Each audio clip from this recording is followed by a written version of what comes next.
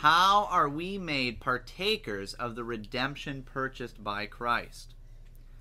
We are made partakers of the redemption purchased by Christ by the effectual application of it to us by his Holy Spirit.